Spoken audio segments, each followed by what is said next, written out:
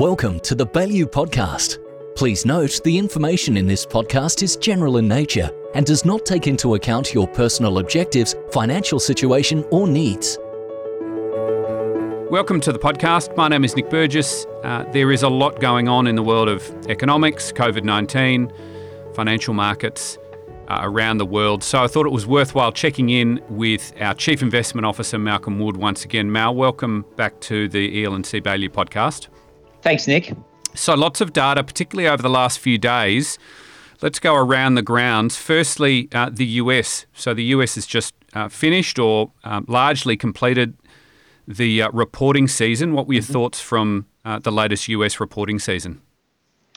Yeah, Nick, the US reporting season was substantially better than expected. I think when we see companies withdraw guidance like they did in COVID-19, analysts tend to take a conservative view on earnings, and the companies have handsomely beaten that. So as of the weekend, we'd had, I think, 73% of US market had reported, and earnings were, believe it or not, 23% better than expected, 81% of companies beating. There's a lot of press saying that Big Four tech's dominating, and clearly that was very strong. Revenues up 18, earnings up 27. But having said that, even before those companies reported, these earnings were coming in substantially better than expected. So it's been a pretty good reporting season when you consider that we had second quarter GDP come out. The Americans talk in terms of annual rate. The annual rate was minus 32.9%. Think about that for a moment. Yeah. The way we talk about it, it was minus 9.5% quarter on quarter and year on year. So in the context of that sort of decline in GDP, earnings declines, yes, they've been large, around 30%, but they haven't been the absolute wipeout that you might otherwise have thought. Yeah, okay. And then, so you mentioned the Big Four tech companies, and obviously their performance has helped push the NASDAQ to record highs, the tech-focused index over there. The other side of the economy, manufacturing and those sorts of things. So the ISM survey was out recently, Mal. So firstly, tell our audience what that means and what was the data showing. Yeah, so the ISM survey is a survey of purchasing managers in a multitude of companies in the United States. It's a very broad-based survey. I think it was started immediately after the war. It's got a phenomenal track record. And the July survey was, again, better than expected, 54.2. Now, this is a diffusion index, so it's talking about companies that are seeing business improve, less companies that are seeing business deteriorate. And that has gone back into solidly positive territory. A couple of the sub-indices, one on new orders was 61.5. That's a very good number by historic standards, well above average. So the picture is one of dramatic decline in March, April, dramatic recovery in May, June, July. The net of that is probably going to be industrial production down, but nothing like the dramatic declines we've seen earlier. So probably a modest decline year on year would be my thought. So overall positive news across a number of indicators that you've mentioned from the US market. At the same time, COVID cases across some of the most populous states appear to be, well, I'm not sure whether you'd call it a second wave or just a stubborn first wave. Are there any concerns there that will detract from the economic outlook over the next 3 to 6 months in your view? I think there's been a lot of concerns, and I've shared them, that COVID accelerating in the big southern and western states, Texas, Florida, California, is a major concern and has certainly slowed down reopening. But I think we're talking about a couple of unique features of this cycle in the United States. One is the ability of the American economy and people to seemingly look through COVID-19. That's a differentiator versus other markets, particularly ours, in my view. Secondly, there's this sort of wave factor to what's happened in the US. So the northeastern states, which were hit pretty hard initially seem to be doing better now, and so there's been a wave feature to it as well. But I think the other thing to bear in mind here is this is really disproportionately impacting services parts of economies. And what we've talked about just a moment ago was the manufacturing side, which has rebounded a lot better than one would have thought. So there's a sort of some unusual nuances about what's going on in the US. Okay, let's turn our attention to Europe. There were some GDP figures out from Europe as well over the last few days, and they made for some reasonably grim reading, I suspect. Yeah, so second quarter European GDP was down 12.1% in the quarter, 15% year on year. So that same number in the US was minus 9.5. It's minus 15 in Europe. I'm sure we'll come to talk about China, but in China the sign is different. So dramatic differences, and the worst of those was Spain, down 22% year on year. Obviously, Spain was really the epicenter of COVID-19 in Europe and faced some really harsh lockdowns. Italy down 17, France down 19, Germany relatively better, down 11.7. So widespread, dramatic declines in GDP in Europe. They also are starting to see a bit of a recovery. Their manufacturing PMI, same sort of thing as the US ISM, for July was 51.8. So that was a 18-month high for Europe. But coming out of a pretty dramatic decline, that's just going to take a little longer for Europe to recover. Yeah, so not nearly as strong or as rapid as we're seeing out of the US. Is that fair to say? Yes. So deeper decline in Europe. So a diffusion index tells you, are things better than they were last month? Yes, the answer is yes, but you're coming from a much lower starting point. Okay. And you mentioned China, the Asian region as a whole. How is that faring? Well, Asia, of course, has ironically handled COVID-19 far better than other regions. Ironic in that it obviously emanated from China, but also showing first in, first out characteristics. So China's GDP for the second quarter was positive 3.2% year on year. Now, China obviously grows faster than other economies in general, but that is a fantastic rebound from minus 6.8 in the first quarter. And again, it would appear that has continued on.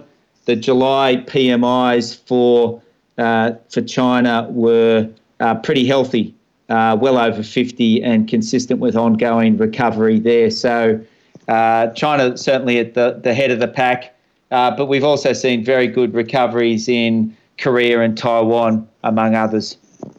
And that brings us back to Australia. So obviously Victoria is in the process at the moment of entering stage 4 restrictions, but other areas of the country are faring relatively well. So the overall economic picture for Australia at the moment, Mal.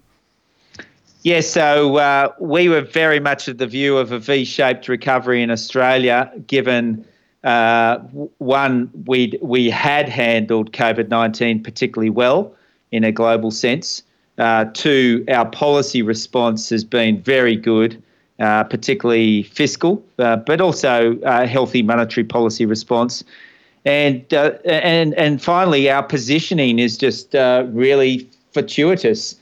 We talked in passing about the relative outperformance of Asia versus other regions. And of course, 85% of our exports go to that region.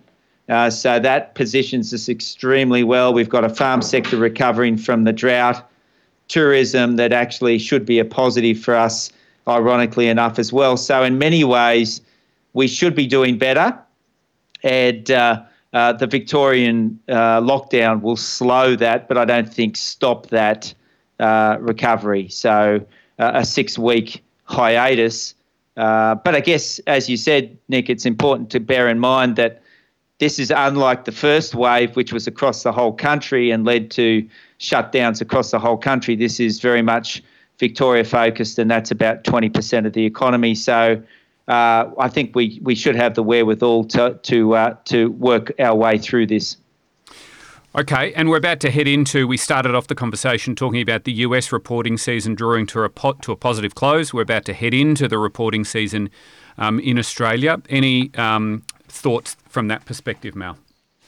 So I think a little bit like the US, where we've seen some big divergences in reports from companies, we'll have the same here.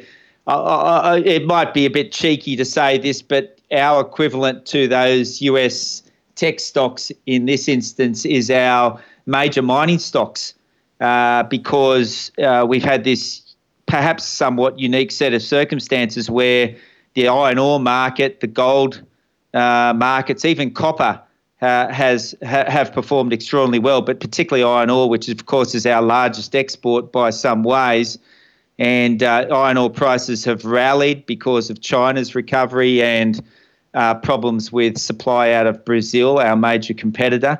Brazil being very hard hit by COVID-19, but also gold on the whole global fear and concern driving the gold price to record levels. So our mining sector's actually done remarkably well. On the other side, you could look at some of the sort of what I'd call domestic cyclicals who've been adversely affected by the lockdowns and shutdowns, the most extreme being the travel, tourism-oriented stocks, Flight Centre, Webjet, these sorts of names, extreme examples of that. But others who've been affected by the lockdowns, like the casinos, some of the discretionary retailers, would be at the other extreme. The banks are probably a little on the negative end of that, insofar as they're being pressured by APRA to significantly increase their provisioning against possible bad debts, as well as cut their dividends. And, of course, that's led to significant bank underperformance. But I do think that some of our healthcare names will do well.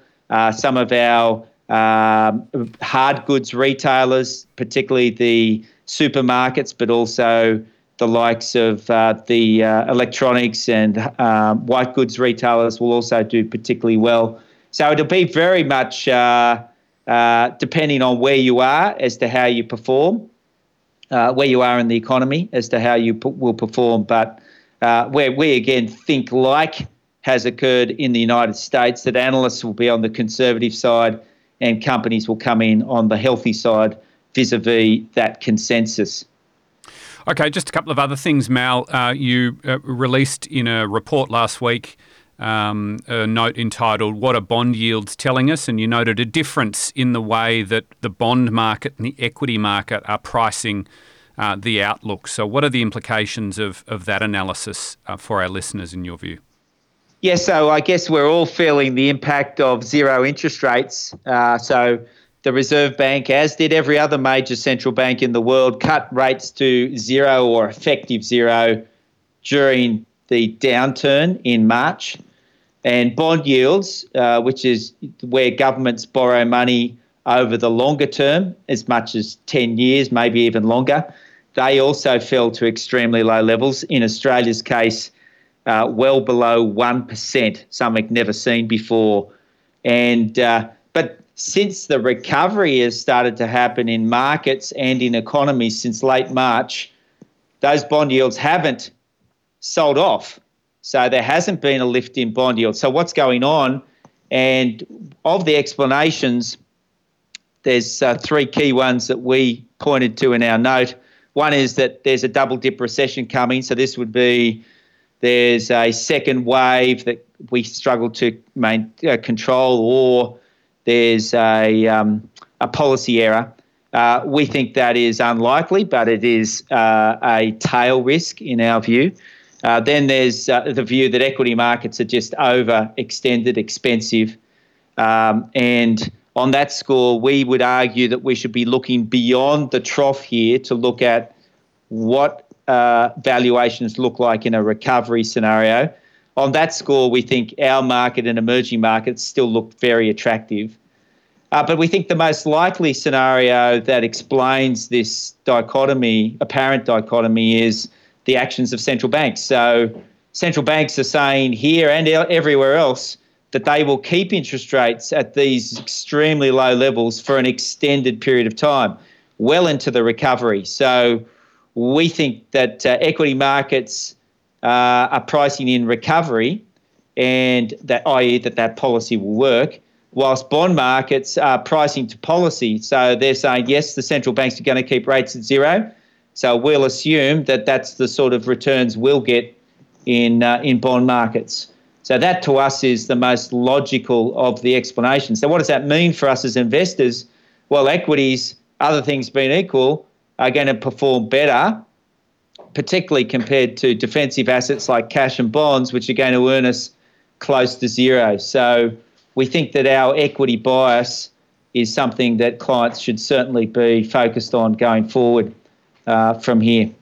Okay, thank you for that. And you mentioned some cuts to bank dividends, so we'll be picking that up in another podcast shortly in terms of how to think about dividend income over the next 3 to 6 months. Let's finish off, Mal, as we often do, with your preferred asset allocation at the moment.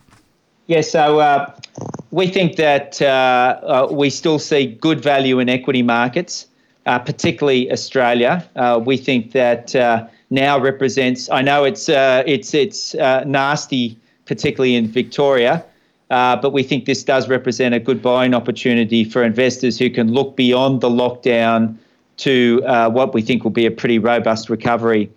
So we're overweight Australia. We're overweight emerging markets, some of those who are leading the recovery, as we've noted earlier. The rest of international markets were about equal weight. So overall, overweight what we call growth assets or equities, underweight fixed income bonds, what we were just talking about, with bond yields extraordinarily low. We're about equal weight cash, looking for opportunities to deploy some of that into equity markets if we do see a more material pullback. So that's where we're positioned at the moment. Okay, Mal, thank you very much. Good to catch up. All the best. Speak soon. Thanks, Nick. Thanks, Mal. And coming up in the next few days, we'll do a podcast on dividends. So Mal mentioned during that chat that there's been a bit happening with bank dividends. So we'll update you on that, and we'll have a look at another way that you can supplement your dividend income in the interim period. So that'll be a podcast coming up over the next couple of days. In closing, look, there's lots of people listening to this podcast now in stage 4 lockdown, including me. Good luck to everyone as they enter this challenging period. Hopefully everyone does the right thing, and we'll nail this thing, and we'll have some reasons to celebrate in 6 weeks' time. From a financial perspective, of course, your EL&C Baillieu advisor continues to work from home and is available to you. So please stay in touch with them to get all our latest thoughts from a research perspective, as well as everything else. So please stay in touch with your advisor. So in closing, I wish you all the best over this coming period, and I will speak to you soon. You have been listening to the Baillieu Podcast. The information in this podcast is general in nature and does not take into account your personal objectives, financial situation, or needs. You should not rely on general advice without making your own inquiries or your own assessment about the suitability of the financial products or services mentioned.